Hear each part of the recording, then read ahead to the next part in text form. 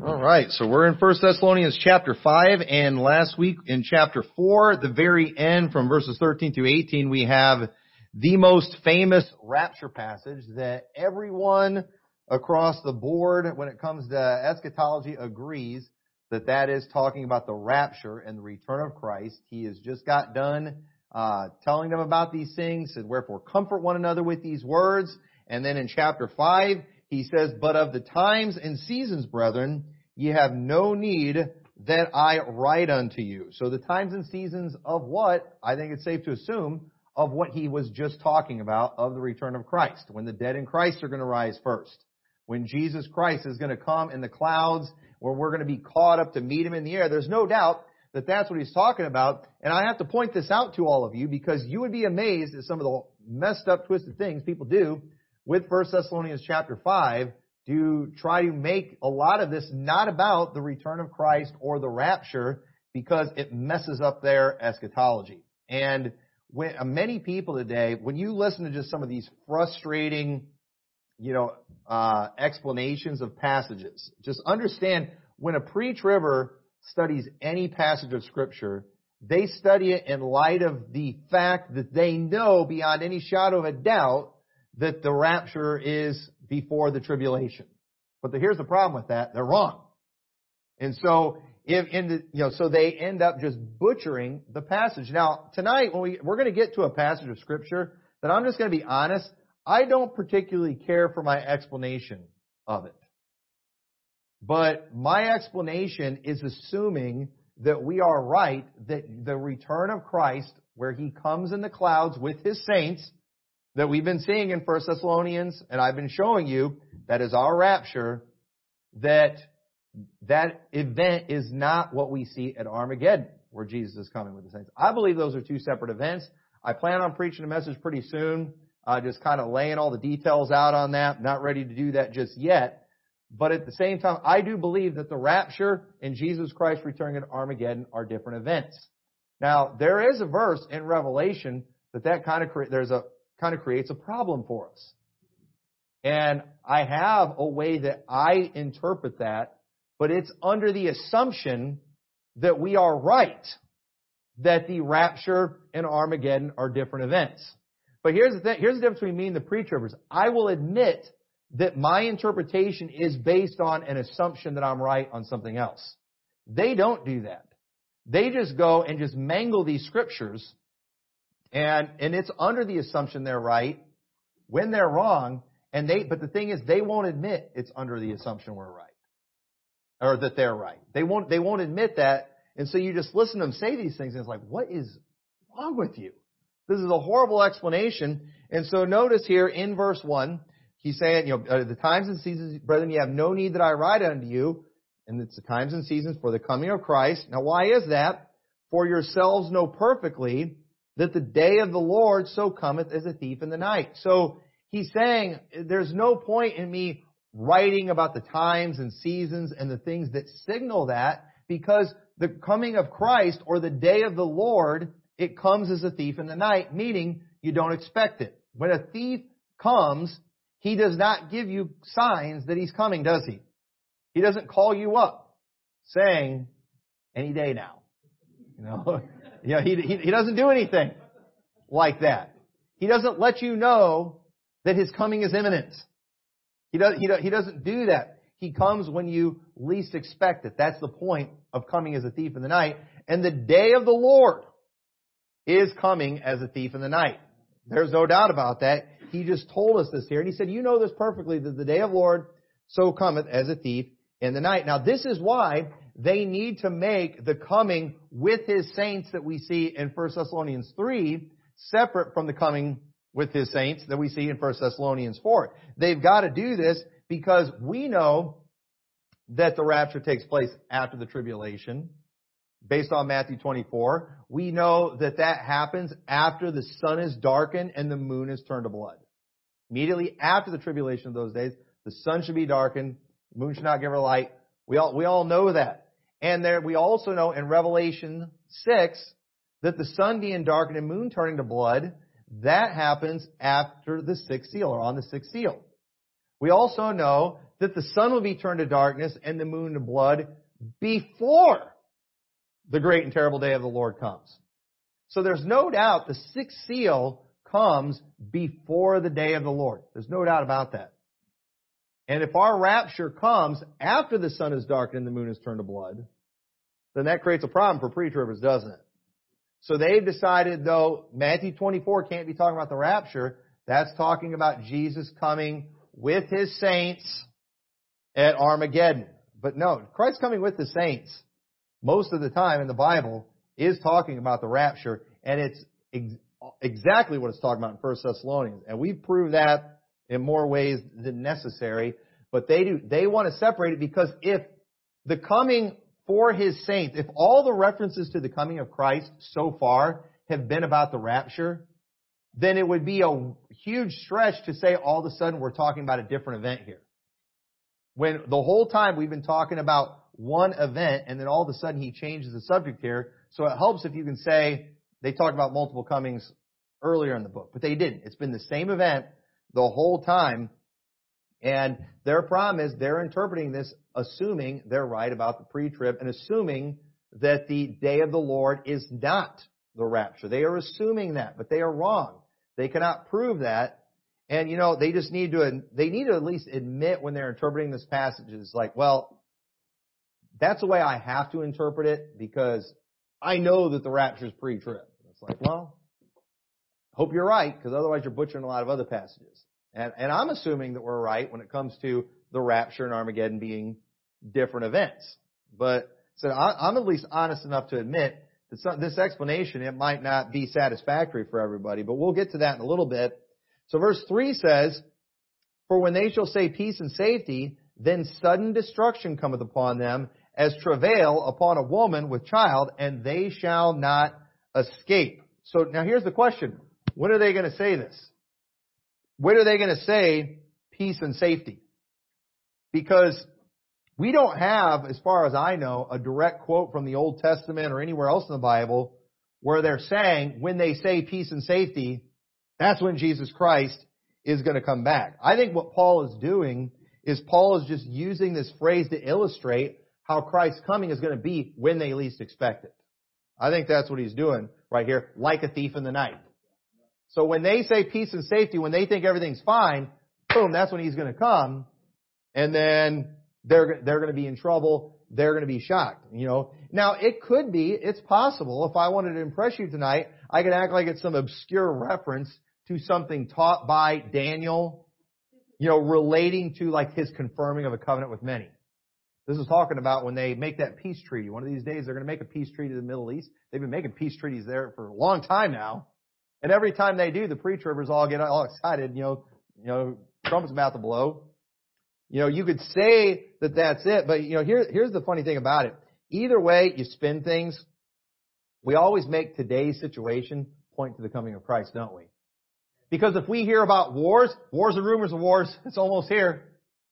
Yeah, but they just declared a peace treaty. When they say peace and safety, then it's we've always got a verse that goes with whatever we want. We've always got something to make it seem like it's imminent. Right now we're seeing that. Mask, mark, one letter difference, can't buy or sell. We've all been saying that, right? And one of these days it's actually going to be it. It's actually going to mean something. But everybody's always interpreting things based on their situation because we want Jesus Christ to return. But we don't get to go butchering scriptures and then declaring this doctrine. One of these days a peace treaty is going to come along, and when the peace treaty comes, that's when we're going to be about out of here.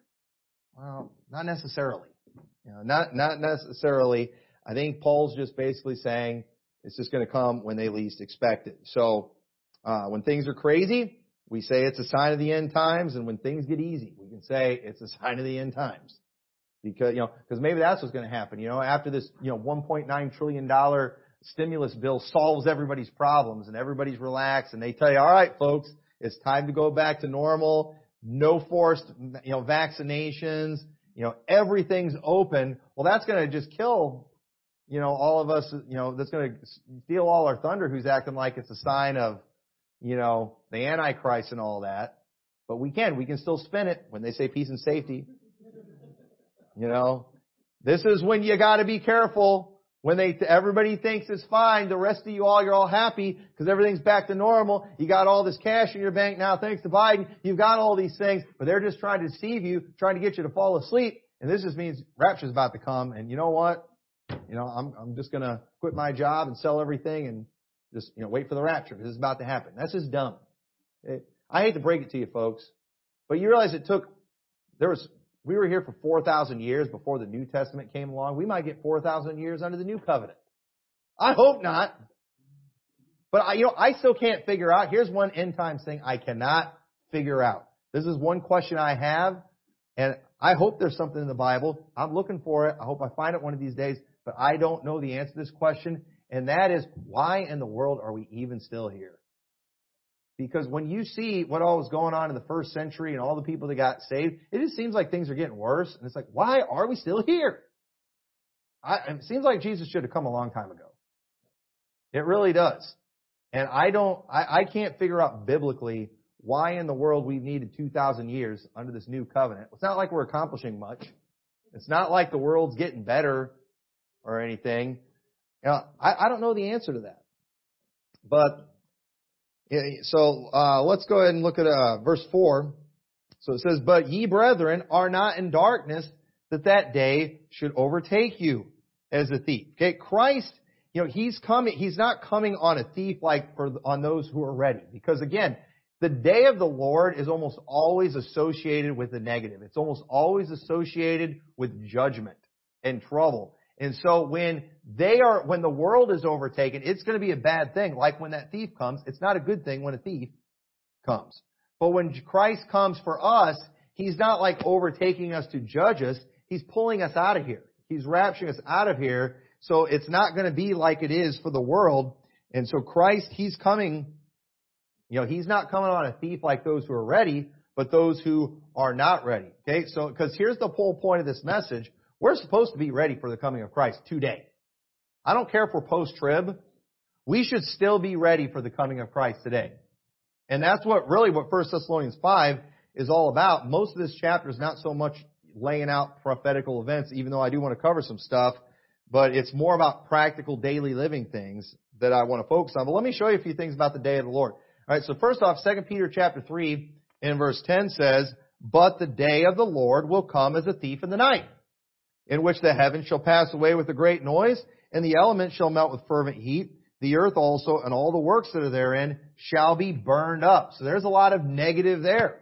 And it talks about the day of the Lord, saying it's going to come as a thief. Now, in Revelation 3, I don't believe that this exact prophecy here is a reference to the coming of Christ. I think it was a direct prophecy to this specific church.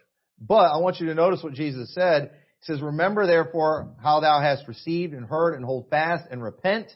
If therefore thou shalt not watch, I will come on thee as a thief, and thou shalt not know what hour I will come upon thee." So He's telling them, if you don't watch, I'll come on you as a thief. So in other words, if they do watch, He won't come on them as a thief. Isn't that a safe assumption? I mean, as a parent, if you tell your child, if you do this, you're getting spanked, then doesn't that imply if they don't do that, they won't get spanked? So Christ is not coming as a thief on those who are watching. They're going to be fine. They're not going to be in trouble. But here's the verse that's kind of a problem, okay, is Revelation 16. And in Revelation 16, in verse 14, it says, "For they are the spirits of devils, working miracles, which go forth unto the kings of the earth and of the whole world, to gather them to the battle of the great day of God Almighty." No doubt that's talking about Armageddon. "Behold, I come as a thief. Blessed is he that watcheth and keepeth his garments, lest he walk naked, and they see his shame. And he gathered them together into a place called, in the Hebrew tongue, Armageddon." So right here, we've got Jesus coming as a thief, and it talks about Armageddon. Now, that kind of messes up some of our theology, doesn't it? For those of us who are just pre-wrath and we're not post-wrath people. But let me give you my explanation of what that is, because I am assuming that those are in fact different events. Okay? I'm assuming that, and I'm pretty sure we're right on that. If we're not, there's a lot of questions I need answered. But one thing we need to understand, the book of Revelation is something that's written from John's perspective. He was told in chapter 1, I don't have time to read all of Revelation, but in chapter 1, he was told by Jesus to write down the things that he saw. In chapters 1 and 2 and 3, we see the words of Jesus. In most of your Bibles, the words of Jesus are probably in red. And John is writing down what Jesus said. Okay? And it would say, and he said, it would be giving direct quotes from him. And then he would write down what he heard Jesus say. After chapter 3, we do not see the words of Jesus again until chapter 16. And then in chapter 21 and 22, we see words of Jesus again, but it's going back to him writing quotes. Talking about how Jesus said, and then he would write down what Jesus said. But what's interesting about chapter 16, it's just interjected. It doesn't say, and Jesus said, it's just something that's kind of interjected in there. Okay? So go ahead and go to Revelation 16. I need to turn over there real quick. Let me show you something in here that I think will help us understand exactly what's going on here, because John is literally writing down the things that he saw, and then all of a sudden, just boom, out of nowhere, we have a quote from Jesus. So what's going on here? Why is this going? So first, let's do this. Let's read Revelation 16, 14, and 16 together. Let's skip verse 15 for a second. All right? So it says, "For they are the spirits of devils, working miracles which go forth unto the kings of the earth and of the whole world to gather them to the battle of the great day of God Almighty. And he gathered them together into a place called in the Hebrew tongue Armageddon." So notice this, as it's going through these trumpets and through these vials, it's showing all these judgments that's coming on the world. And these judgments, ultimately what they're doing, and these events that we're seeing here in chapter 16, are bringing the armies of the world to Armageddon. That's what's going on when all this stuff is happening with God's wrath. All these events are leading people to Jerusalem so this great battle can take place with Jesus Christ, where he treads the winepress of the fierceness of his wrath. That's what we see with the 7 vials. And the 7 vials are the vials of God's wrath. Each of those vials are ultimately used to bring everyone to this moment, referred to here, of this great battle. This is something you do not want to be here. And the great day and so what we're seeing with the vials, it's all about that great day of God Almighty. But there's many events, there's many judgments that lead to that bring the world to that place. And so what I personally think is going on right here is this isn't really Jesus. I don't believe Armageddon would be Jesus coming on this earth as a thief. Because think about this. After the 7 trumpets and after all these vials of supernatural events, after the 6th seal, when they're saying, "Hide us from the face of the Lamb, him that sitteth upon the throne, and of the wrath of the Lamb," after Jesus has come in the clouds and every eye has seen him, how in the world would all of a sudden Armageddon be him coming as a thief? When all those vials are coming on this earth and people are blaspheming God for what they're doing, how is then all of a sudden Armageddon, Jesus coming on them as a thief? You see what I'm saying? And I personally believe that him coming as a thief, it starts with the rapture. It starts with him pouring out his wrath. It all ends and is finished at Armageddon. And so when we see this, what was written here in Revelation 16 about the armies being gathered together for the battle of that great day of God Almighty, and then Jesus interjects and says, "Behold, I come as a thief," he's basically just warning everybody, you don't want to be here for this. You don't want to be on earth when all this stuff is going on. You don't want to be on earth at that battle of the great day of God Almighty. And so I don't think that this necessarily has to mean that Christ coming at Armageddon is him coming as a thief. And the thing is too, if it's when they say peace and safety, okay, they don't usually gather an army together for a massive, the armies of the earth don't usually gather together when there's peace and safety. They usually do that when they're fixing to fight and when they're ready for war. So do you see how that doesn't really make sense either? So that's my explanation of why that's interjected right there, is he's just basically telling people, we've been reading about all these vials, we've been reading about all these horrible judgments. All these horrible judgments are ultimately leading to this place at Armageddon that the prophets have been prophesying about from the beginning of time. And folks, you don't want to be here. Blessed is he that, that's watching and ready, that keepeth his garments. You don't want to be here during the period of God's wrath. And what you need to do is make sure you're saved before that time comes. So, that's a brief explanation. I do plan on saying more about the differences, between Christ coming with the saints at Armageddon, his coming with the saints in the clouds. But at the same time, I did want to at least cover that part of it. And, I'll admit it's not as straightforward as I would like. It doesn't, sometimes the Bible doesn't just lay things out as plain as I would like it to. So, in a way that would help me win my arguments with people. But at the same time, I'll admit it when it's just not super clear. And I'll admit it if maybe that explanation is not the best. And, but I think it beats any pre-trib, explanation. We've always got the pre-tribbers to beat. I'm not trying to lower the bar, on interpreting anything, but either way. So verse 5 says, ye are all the children of the light and the children of the day. We are not of the night, nor of darkness. Therefore, let us not sleep as do others, but let us watch and be sober. For they that sleep, sleep in the night, and they that be drunken are drunken in the night. But let us who are of the day be sober, putting on the breastplate of faith and love, and for an helmet, the hope of salvation. So, what exactly does it mean to not sleep and to watch? Because we're warned about that over and over again. We see that in the Gospels, in the Olivet Discourse, how we're told to watch. What I say unto you, I say unto all, watch. We are supposed to be ready. And how do we do that? Is it a matter of just getting saved? Well, there's no way that's it. Because if it's a matter of just getting saved, then why does Paul even need to tell these people? Because they clearly were already saved. God wants us purifying ourselves.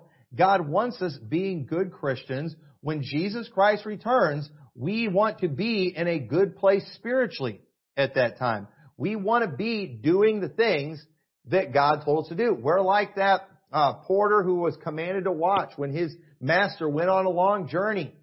And the last thing we want is when the master returns, us to not be ready, us to be sleeping on the job, not doing what we've been called to do. And a lot of people do. They have this attitude, well, when I start thinking it's going to get close, that's when I'm going to finally start doing something. And that's one of the things the pre-tribbers hate about what we teach, is they think that teaching a post-trib doctrine is going to make everybody lazy in their Christianity. I'll start being a good Christian, whenever I start seeing the seals broken. Well, I'm telling you, I think I said this on Wednesday or last week. I believe we are always going to have faith. I'm not convinced that when it's all going down, we're going to be 100% sure. I think there'll be reason to doubt during that time. I think when the mark of the beast is being implemented, I have no doubt in my mind that people that we think are good Christians are going to be telling people, don't worry about it, folks. This isn't the mark of the beast. I believe that with all my heart. That we will hear people saying that, people that we thought were saved, people that we trusted, saying, this isn't it. This isn't it. It'll probably be a lot of pre-tribbers because we know we're still here. Therefore, it can't be it. But either way, I do believe you're going to have faith all the way to the very end. And there's a lot of evidence for that. I don't have time to get into that. But basically what it means to not sleep and to watch is just we need to be doing what we're supposed to be doing. While things are challenging, we need to have a sober attitude, knowing that what we do is important and we know Jesus is coming back. And we should be sober too, because even though we won't be here during God's wrath, we should care about those who haven't been saved yet. That's another reason we need to be sober about these things. We don't want to just have this, I'll be gone attitude while we just watch the world fall apart. We need to have the attitude that, you know what, I'm glad I'm going to be gone when the wrath of God starts being poured out on this earth. But you know what? There's a lot of people I know and I love and I care about who won't be gone when that comes. So, let's take this serious. Let's have a sober attitude when it comes to these things, and not just act like we can be all carefree just because we're saved and not appointed to wrath. And so verse 9 says, "For God hath not appointed us to wrath, but to obtain salvation by our Lord Jesus Christ." Now here's another thing that's funny about this too, another area where the pre-tribbers get themselves in trouble, is we've been talking about the day of the Lord, haven't we? We've been talking about the day of the Lord, and we know that that day of the Lord is a time of God's wrath, but then the pre-tribbers will come along and tell you, we've not been appointed unto wrath, and 1 Thessalonians 5:9 is proof that we're not here for any of the tribulation. Okay, then you just admitted the day of the Lord is the rapture. Anytime they try to do that and say that the day of the Lord is the rapture, and then they go to 1 Thessalonians 5:9 to prove that we're out of here before the day, then they're admitting that's the rapture. So they're being very two-faced in their interpretation of this. But I do agree with them. We're not here for God's wrath. It's just you haven't shown me anywhere where the tribulation is God's wrath. Just like we see with this church, they were literally in tribulation, and God didn't spare them from it. God just helped them get through it. God helped them overcome it. We see in 1 Thessalonians 2:16, talking about the Jews, it says, "Forbidding us to speak to the Gentiles that they might be saved, to fill up their sins always, for wrath is come upon them to the uttermost." We have, and this church specifically that Paul is writing to, had a very different end coming from the ones who were persecuting them. This church is being persecuted by the Jews during that time, and Paul is letting them know, you guys have a completely different end coming. Yeah, right now they're messing with you, but let me tell you something. Jesus Christ is going to come back and He's going to destroy them. They are going to be, judgment has come upon them to the uttermost. Wrath has come upon them to the uttermost. But you, on the other hand, that's not God's appointment for you. You've been appointed to obtain salvation. You're going to be spared from that wrath to come. And that had to be comforting to them to know that they had a very different ending. I'm thankful when, you might think I'm terrible for this, but whenever we're persecuted, whenever our church has been persecuted, especially when we got persecuted by the homos, it made me feel good to know that, you know what, our end is going to be a lot different than theirs. A lot different. Even a lot of these trendies that want to mess with our church and persecute our church, our end is going to be a lot different than theirs. There's no doubt about that. And you know what? That's why it is. It's almost better to let them run their mouth right now. It's just going to make the fall that much worse when it comes on them. So let them keep being arrogant. Let them keep being cocky, because somebody's going to, one of these days, Jesus is going to come back, and while they've been running to the end zone, showing off, holding the ball backwards and dancing around, Jesus is going to come like a massive linebacker and just smash them on the 1-yard line. And it's going to be pleasant to watch. Hey, listen, folks, you say, I don't think we're going to have that attitude. There's a reason we're all praising the Lord when all this stuff is going on. There's a reason that we're all doing that. Everybody acts like we're just so terrible when we have this attitude. But do y'all realize we see in the book of Revelation that martyrs are literally up in heaven asking, how long before you avenge us? These are people in heaven looking for Jesus to judge them, judge the earth, and judge the people who destroyed them. It is a righteous thing for us to want these people to be destroyed. Yes, we would prefer they get saved. We would prefer some of our persecutors get saved, but if they're not going to get saved, then you know what? Even so, come, Lord. Isn't that what John said after John saw all these things in Revelation? He said, even so, come. He was anxious to see it. He wanted to see Jesus Christ come back. Well, didn't he know that millions and millions of people are going to die? He didn't care. They have it coming. It is okay. It is a righteous thing. Don't let these people make you feel bad for wanting God's will to be done in these areas. It's all right. So verse 10 says, who died for us, that whether we wake or sleep, we should live together with Him. So whether we make it to the coming of Christ, or not, we will live with Him someday. And I think when he's talking about sleeping here, it's the sleeping that we see in 1 Thessalonians 4, those who are dead. And so whether we are alive at Christ's return or whether we are asleep, We're going to be with Him. So again, comforting us with the fact that we are going to be here. And folks, there's no doubt too, that right here when He's saying whether we wake or sleep, we should live together with Him. This is a reference to the rapture right here. This whole thing has been about the rapture. This is not about an event that takes place 7 years after the rapture. All this here, it's talking about the same event. So what we're seeing here in the rest of this chapter are basically just great instructions that Paul is giving to a church facing persecution. And I think all of these are good instructions to follow, even if things are going good. But at the same time, I think it's important we look at these things in light of what was going on, because it's during difficult times like this too where we really need this stuff. I don't think we ever want to let up on any of these things, but we especially need these things when times are tough. So look what it says in verse 11. It says, "Wherefore comfort yourselves together and edify one another, even as also ye do." This is one of the reasons that we go to church. Most of us in here, and some of you might be super spiritual and be fine on your own, but most of us in here, we probably wouldn't be very good Christians without church. I believe that.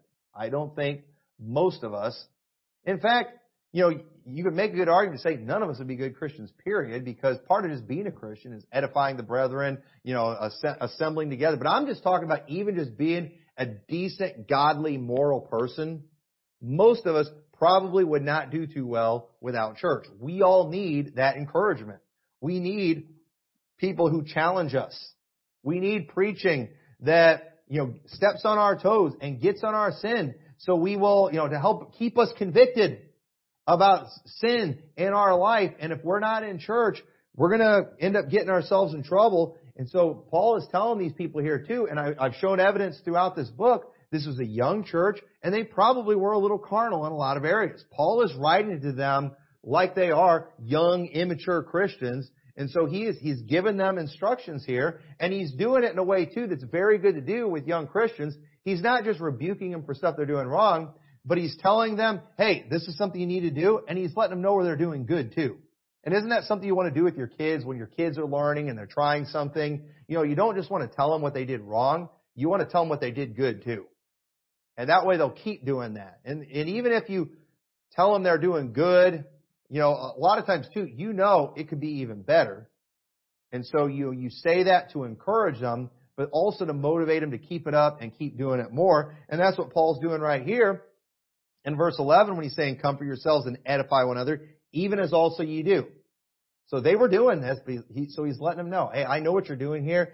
Keep that up. This is important. This is one of the reasons we go to church. He says in verse 12, "And we beseech you, brethren, to know them which labor among you, and are over you in the Lord, and admonish you, and to esteem them very highly in love, for their work's sake, and be at peace among yourselves." Now, as a pastor, I'd love to spend the rest of the sermon just on this part right here, but he's telling you, you need to know them that labor among you. They're over you in the Lord. You ought to know the leadership of your church. You know how many times we talk to people when we're out soul winning, we ask them what church they go to, and they can't even tell you the name of the church or the name of the pastor?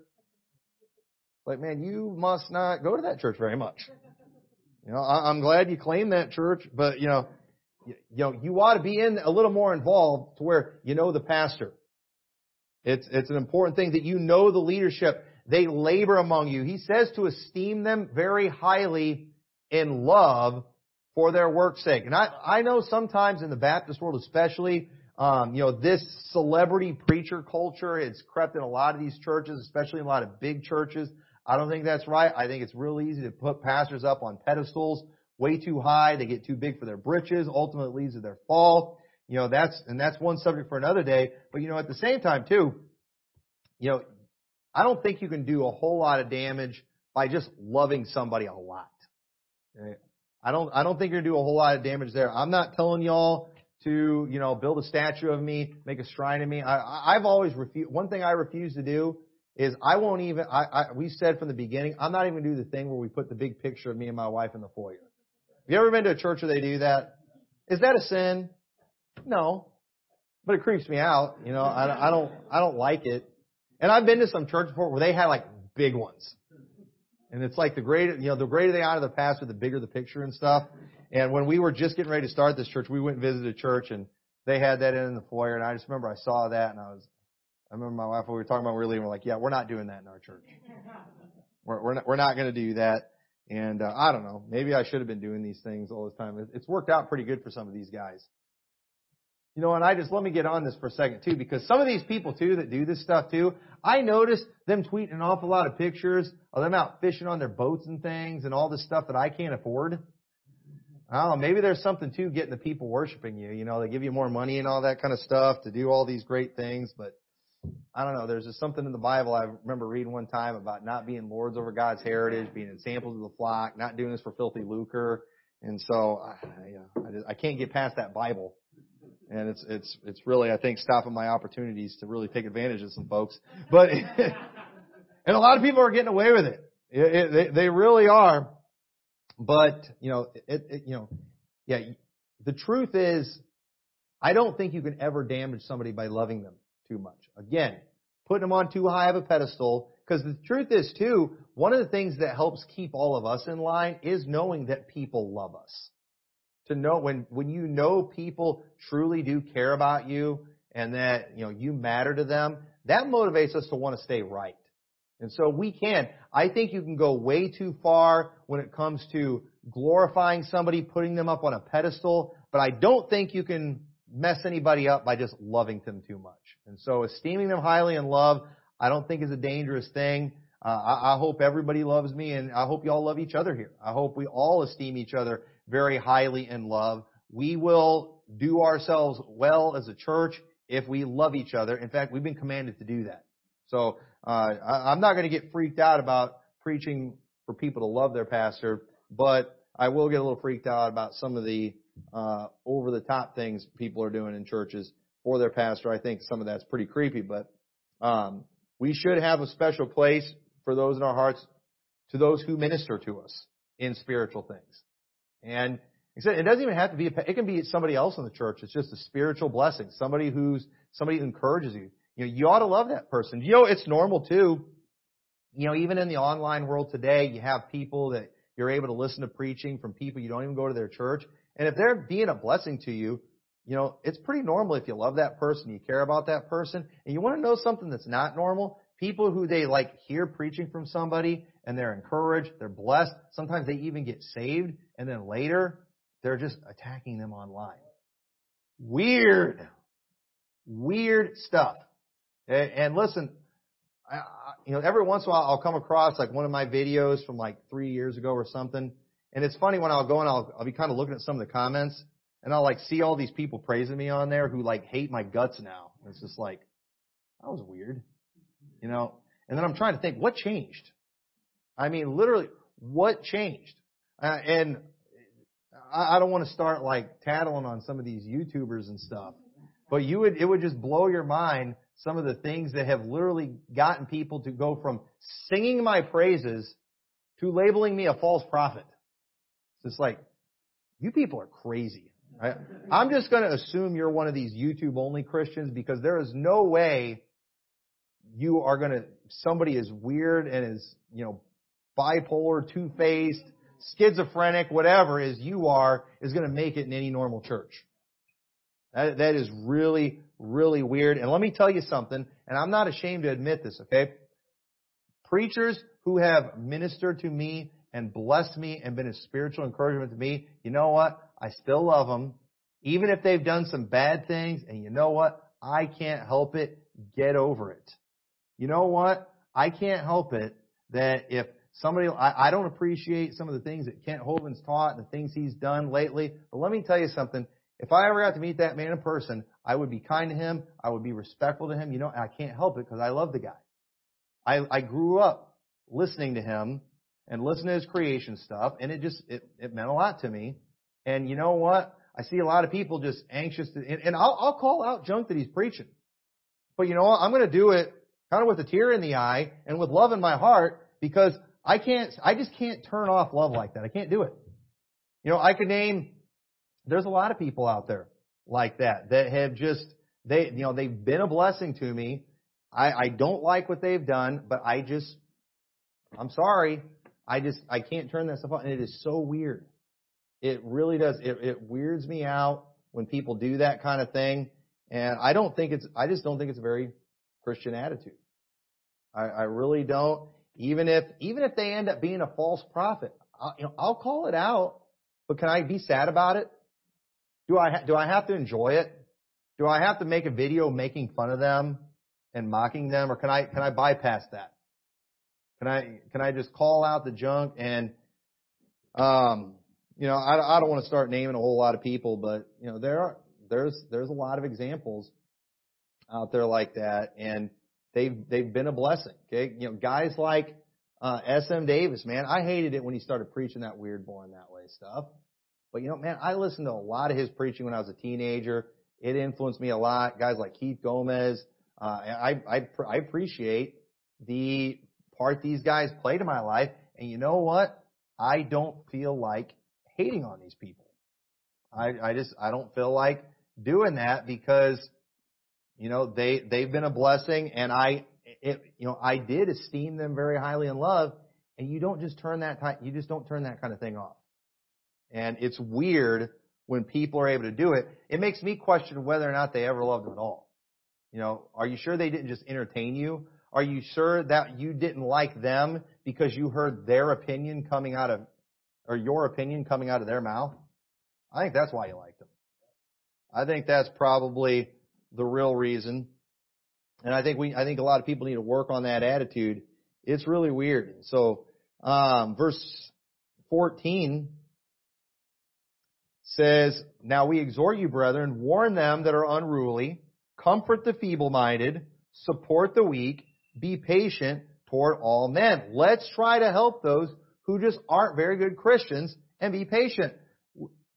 Unfortunately, just because somebody gets saved doesn't mean they're going to turn on, become super Christian right away.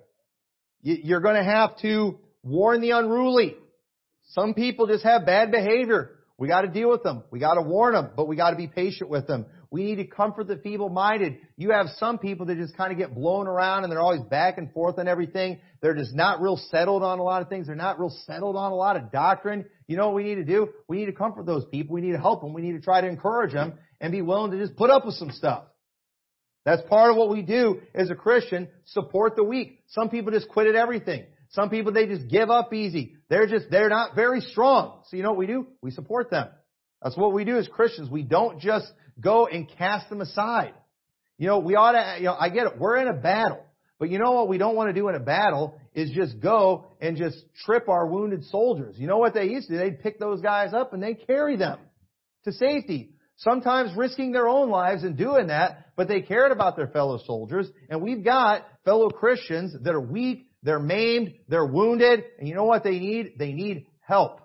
But most Christians today, we're the first ones. We see them limping along while we're running along just fine. It's like, what's wrong with them? And instead of helping them, it's like we kick them in the leg.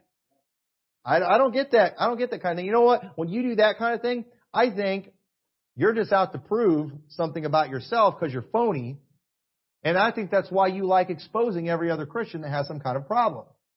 It's like if we can keep all the focus on somebody else, chances are spotlight's not going to end up on you. And it's like it's coming for you eventually. And folks, just mark it down. These people that just are so anxious and get so excited every time someone gets exposed, and they're always just anxious to pounce on anyone that messes up, they are someone who knows it's coming for them eventually. And every day the mob is chewing on the carcass of someone else is a day they're not chewing on them. Just mark it down, put these people on a list, and just know these are not good people. It's coming for them one of these days. Well, let me tell you something about good Christians. You know what they do? They try to help those. They're patient with people. They're not too quick to just go throwing people in hell, label them reprobate, whatever. That is not a good Christian attitude. It says, see that none render evil for evil unto any man, but ever follow that which is good, both among yourselves and to all men. We do not have time to go out settling scores with people. We don't have time. We have better things to do. And, I'm very thankful the day I finally came to the point in my life. I was like, you know what? I don't have to settle scores with everybody that's done me wrong. I don't have time to settle scores on YouTube and stuff with everybody that said something negative about me out there. There's just too many now. You know, early on you tried keeping up with that stuff, and then I finally just gave up. I'm like, this is stupid. This is stupid. I can't keep up. But what if people believe this person? You know what? If people really care, they can call me up and they can ask me. I just don't even care anymore. Right, Pastor Tommy, did you see this video? Did you see what people are saying out there about you? No, and I'd rather not look. What if somebody believes it? Most of the stuff I'm seeing, if people believe it, it's just because they want to believe it. And I don't have time to go settling scores. They're hurting your popularity in the IFB. I was never that popular to begin with anyway, so oh well. What do I want? Do I want to get invited to all the big conferences and get the big love offerings so I can become corrupt and lame like half of these people are? Going around preaching my canned message where I'm doing the same junk over and over again. I was saying that prayer with Brother Austin this morning during Sunday school. I can quote that entire prayer he was talking about. I can do it. Yeah, it's one of these days, man, I'm going to one of those meetings. And I'm just going to break out right there and I'm going to say it with them. And that's not right. That's not good. But I do have it on video where during a live stream, I said that prayer verbatim. People on YouTube have no idea what I'm talking about. And it's none of your business, but I verbatim did it. I mean, I did every dramatic thing. I did every pause. I nailed it. Say, how did you do that? Because it's fake. Anybody can memorize a script. Anybody can, with some practice, can say that script very well. And I have learned how to say it just like him. I don't know, man. Stuff like that's wrong. It's not good. We shouldn't be that way. Talking about repetitive. Maybe shouldn't make fun of people like that either, but I didn't name them publicly, so it's okay. Verse 16. Let's just quickly go through these. Rejoice evermore. Pray without ceasing. In everything give thanks, for this is the will of God in Christ Jesus concerning you. We all know that verse right there, but he's speaking specifically about a people who are being troubled, people who are being persecuted. When he says, for this is the will of God, most of the time when we say that, in everything give thanks, for this is the will of God, Christ Jesus concerning you, that's because, we're struggling with, our car broke down and we're going to have a $500 car, repair bill. That's that's God's will in Christ Jesus concerning. And that applies. That applies, but these people had people trying to kill them. These people were under real persecution. So just keep that in mind next time you're feeling sorry for yourself and you're saying this verse with tears in your eyes, because of our little American problems that we have. But what it says in verse 19, quench not the spirit, despise not prophesying, prove all things, hold fast to that which is good. All of these things I think we could apply to preaching. I don't think we want to be quenching the spirit in the service. We don't want to, despise the prophesying and hate the preaching. We want to prove what is being preached. We don't want to just go along with anything that's said. We're going to prove it and we're going to hold fast to that which is good. Meaning if something's wrong, if there's a mistake, then we just throw that out. Chew up the meat, spit out the bones, as you hear people say. Abstain from all appearance of evil. And the very God of peace sanctify you wholly. And I pray, God, your whole spirit and soul and body be preserved blameless unto the coming of our Lord Jesus Christ. Faithful is he that calleth you, who also will do it. Thankfully, we are going to be acceptable at the coming of Christ. And at the end of the day, it's not going to be because of what we've done in our works, but because of Jesus Christ. Ultimately, he is what is going to make us acceptable. We will be preserved. Now, some people, they're going to get in by the skin of their teeth. They're going to be saved, yet so as by fire. But at the same time, that doesn't mean we can't do some things ourselves, to be like Christ, showing that we're looking for his coming. But one way or the other, whether you have works or not, you will be taken up in the rapture. An angel's not going to come along and be like, not quite enough. You made it to church one more time, you'd be good, but no. If you're saved, you're going up. If you're saved, you're going up. But I do believe that we will be ashamed if we have not been serving God and doing his will. So it says, brethren, pray for us Greet all the brethren with an holy kiss. I think we can interpret that into a handshake today. Ultimately, the command here is just greeting each other. Be friendly. And we don't kiss each other in America. All right. But we do greet each other. In America, you go around kissing people, you're going to have a problem. And here too, but I think we're obedient to this. It says, I charge you by the Lord that this epistle be read unto all the holy brethren. And I think this is strong evidence that Paul knew that he was writing Scripture when he wrote this. He commended them too for accepting his words as the words of the Lord. And I do believe Paul understood he was writing this under the inspiration of the Holy Ghost, and he commanded that this be read in all the churches, to all the holy brethren. I think he knew that this was the Word of God when he was writing. I've heard some people say, they didn't know they were writing the Word of God when they wrote it. Well, I think sometimes they did. I definitely think Paul did here. And so it says, the grace of our Lord Jesus Christ be with you. Amen.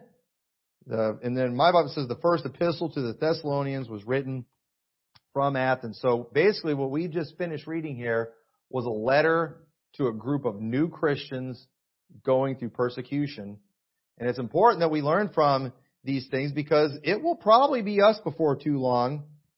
And we better be ready for these things. So we should be doing all these things that he talked about here in chapter 5 right now. Right now, things are pretty good for us. But at the same time, too, we should also be thinking about those that it is not good for. Thank God, we live in America.